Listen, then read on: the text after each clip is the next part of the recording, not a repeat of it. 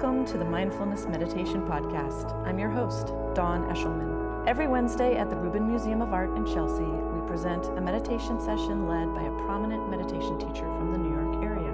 This podcast is a recording of our weekly practice. If you would like to join us in person, please visit our website at rubinmuseum.org/meditation. We are proud to be partnering with Sharon Salzberg and teachers from the New York Insight Meditation Center. In the description for each episode, you will find information about the theme for that week's session, including an image of a related artwork chosen from the Rubin Museum's permanent collection. And now, please enjoy your practice.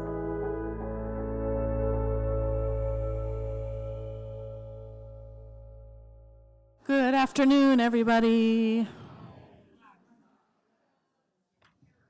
Welcome to the Rubin Museum of Art and to today's mindfulness meditation practice. Great to see you all and to be here with you. My name is Dawn Eshelman. I'm head of programs. I see so many familiar faces. Hello. And who is here for the first time? Welcome. Who comes every week if they can? Welcome back. And somewhere in between. Great to have all of you. Great to have everybody who's listening via podcast. And yeah, just a reminder to those in the room, we podcast these sessions. They're available for free. You can check them out on our website, rubinmuseum.org/meditation. And you can also find them on iTunes, Insight Timer, and some other platforms. So that's pretty cool. We are engaged in this year-long conversation all about power, the power within us, the power between us. And we've been talking about these ideas of fear and hope as things that can either minimize or bolster our own personal power. And this month we are focusing on hope. And I think what is, most interesting about both hope and fear is that they are both dealing with things that are beyond our control. So whether we're fearful about something or hopeful about something, it's finding our footing in the unknowable, really. And I think that's something that relates so strongly to the experience of meditating, right? When we are just in that place, exercising those muscles at the mental gym, so to speak, but really, really trying to live in that place of curiosity, of possibility, of not knowing. So the artwork we're looking at today really embodies this idea of hope. This is called the Wish-Fulfilling Tree. And this is a piece created by the artist Saran Chirpa.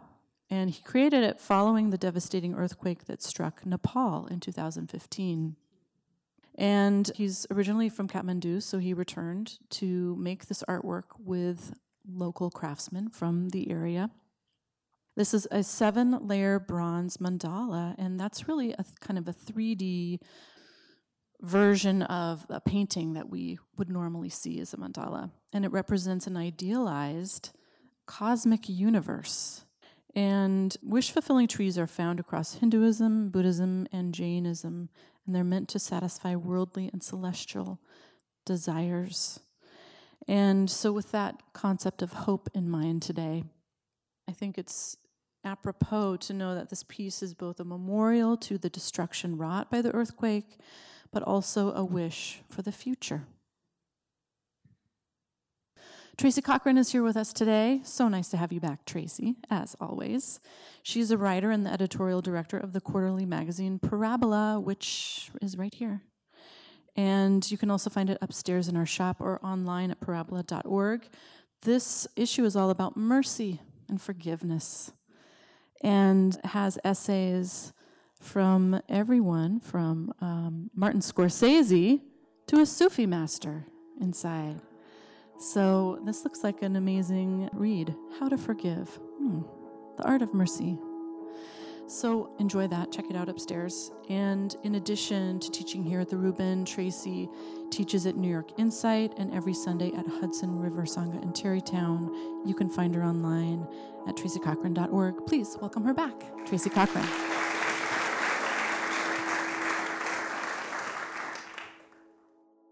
I couldn't help but pick a tree of hope that comes right out of desolation, right out of the rubble of someone's country. And if we haven't experienced that quite, we have experienced it personally. We have all experienced desolation in our way.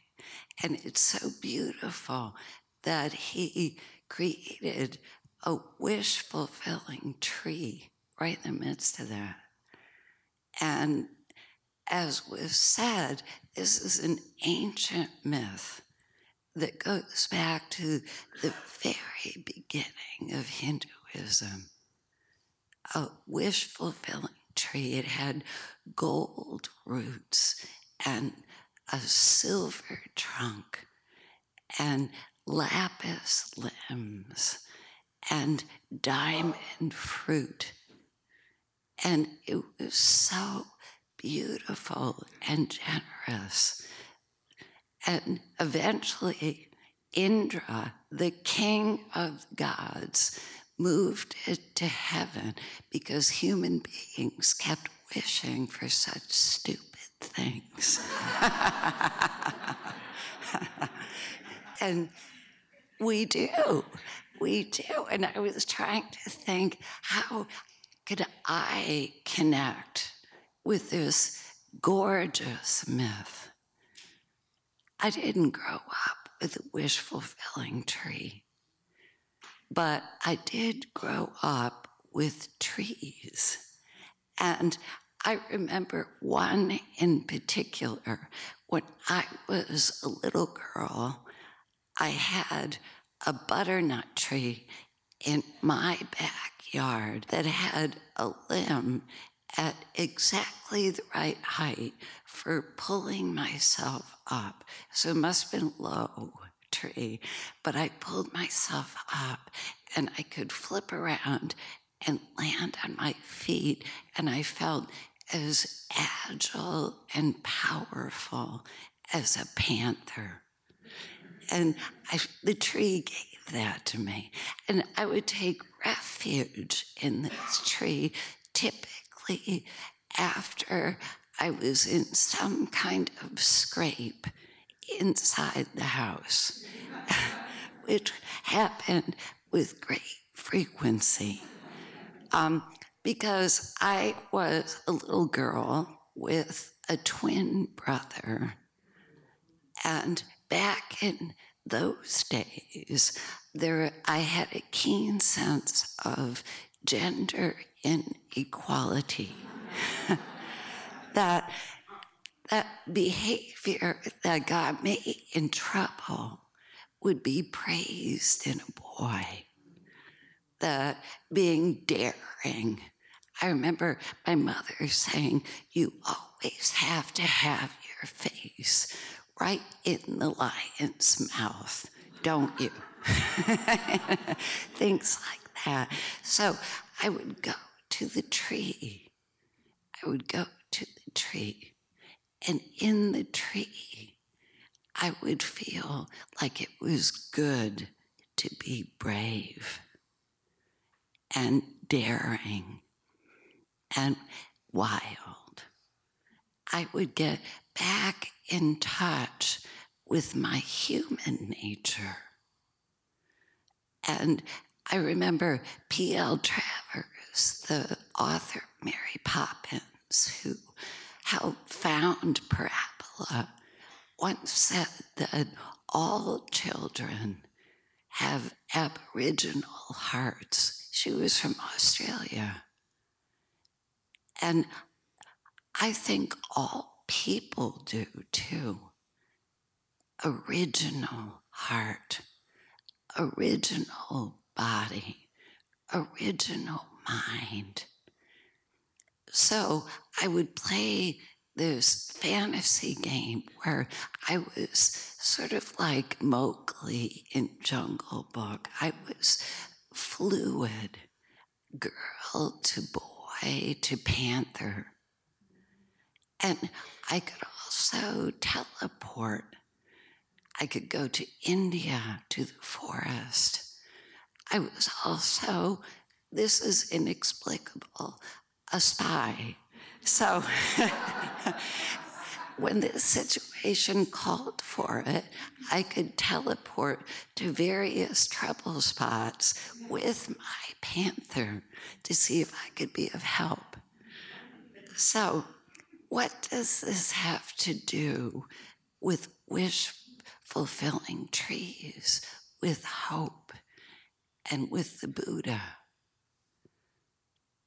The Buddha, the night before he sat down to achieve awakening, had a memory of childhood.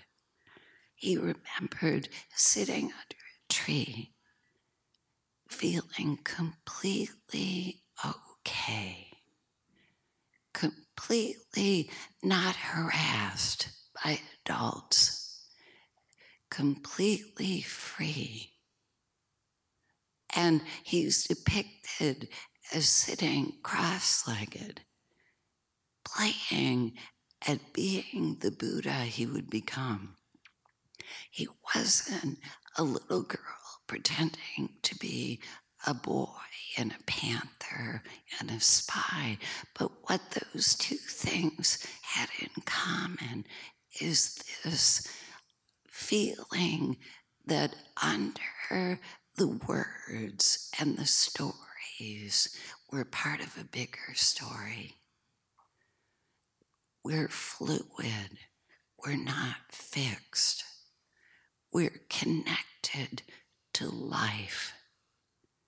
We're connected to the life of our common humanity, all the way back to the first people, hunters and gatherers. We have that kind of attention, and we have a heart like the earliest people who could feel the goodness of life, and a body that has perceptions and senses just like the first people, that can hear bird song and sense the air and be with the trees and be calmed and informed and steadied by them. These are gifts that are given to us from our common past. And we can go back to it in times of desolation and despair. And we begin to realize that there's a hope that doesn't mean that everything's going to be easy. It's the hope that we have inside us capacities and strengths and sensitivities will help us through no matter what. And it's a knowing, this hope, that we're not separate. We're just like the trees who are not separate. They're connected intricately with other trees. In the same way, we are not alone. We're part of life, a much greater life. And we're capable of a much greater story, no matter what. So why don't we sit together and experience this? Let yourself take root. Feel what it's like to have your feet planted firmly. taking root here like a tree. And let yourself stretch up straight and tall, as straight and tall as you can.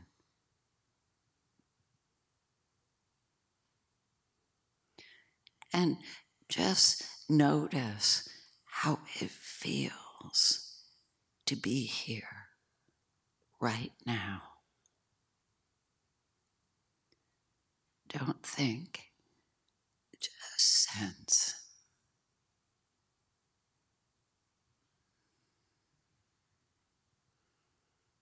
See that this attention begins to soften you.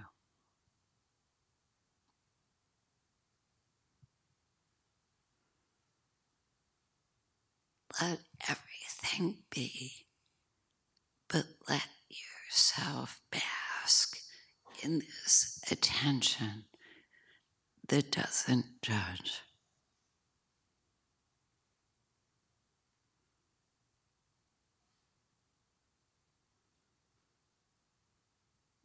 And let the attention come to the breath without changing it. Just be with in-breath and out-breath. And the sensation of sitting here in a body, breathing.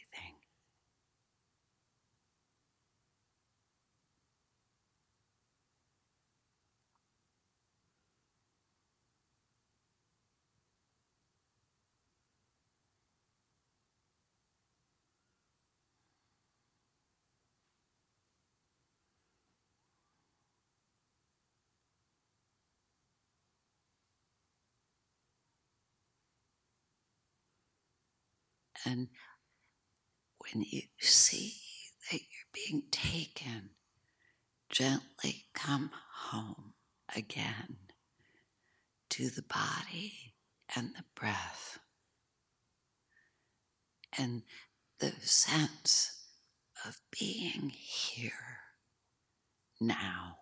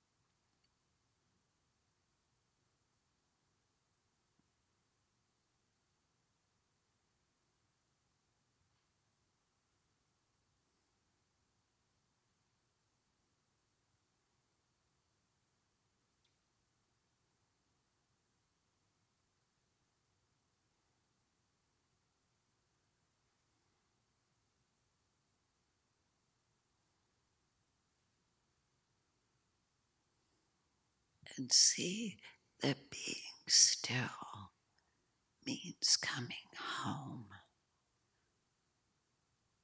opening to what's present, coming out of thinking, back to the body and the moment.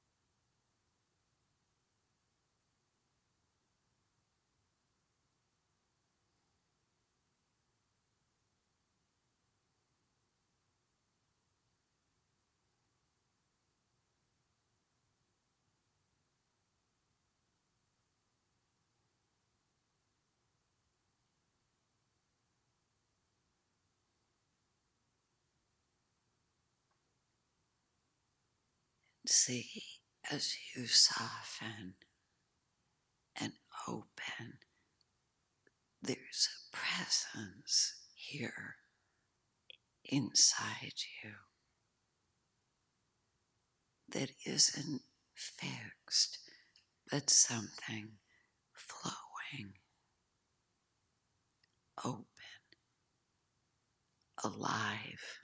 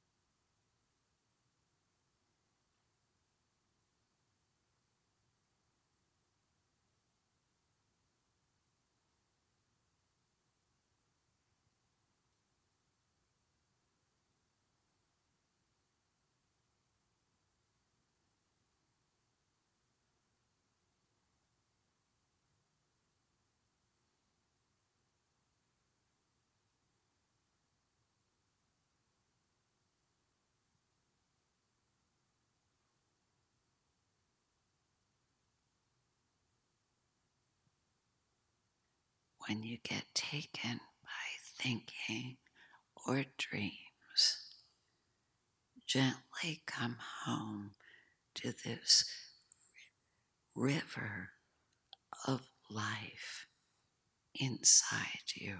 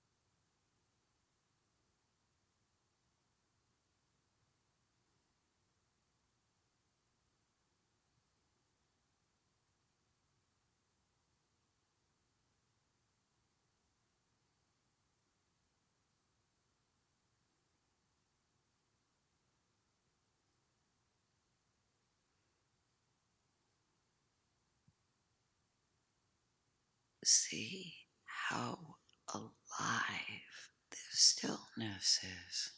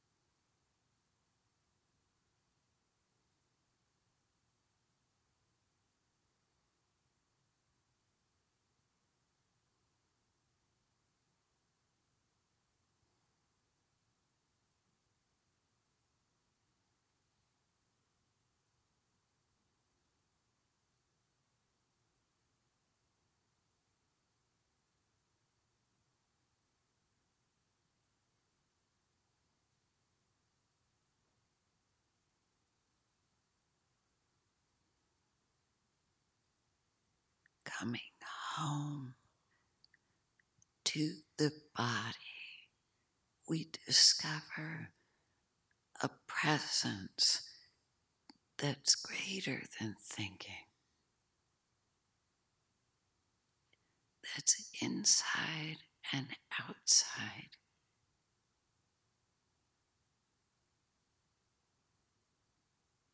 that sees without judgment, with kindness.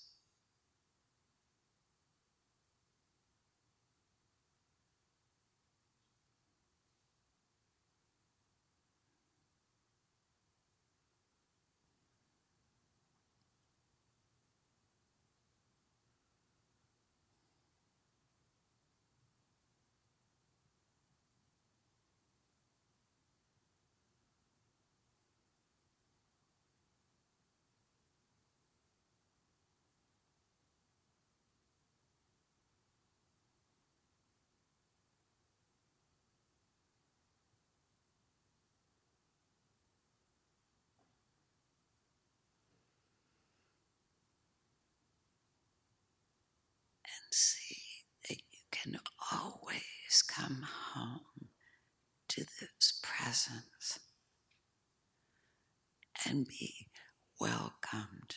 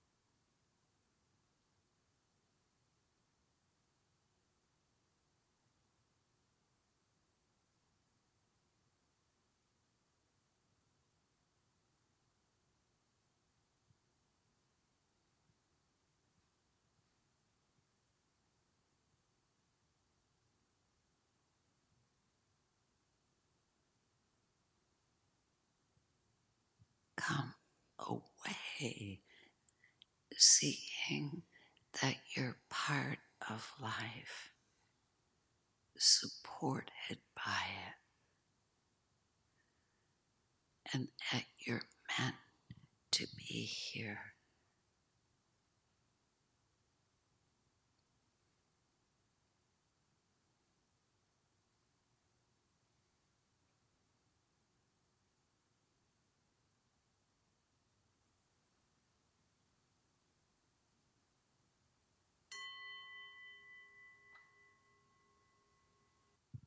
Thank you very much. That concludes this week's practice. If you'd like to attend in person, please check out our website, rubinmuseum.org/meditation, to learn more. Sessions are free to Rubin Museum members, just one of the many benefits of membership. Thank you for listening. Have a mindful day.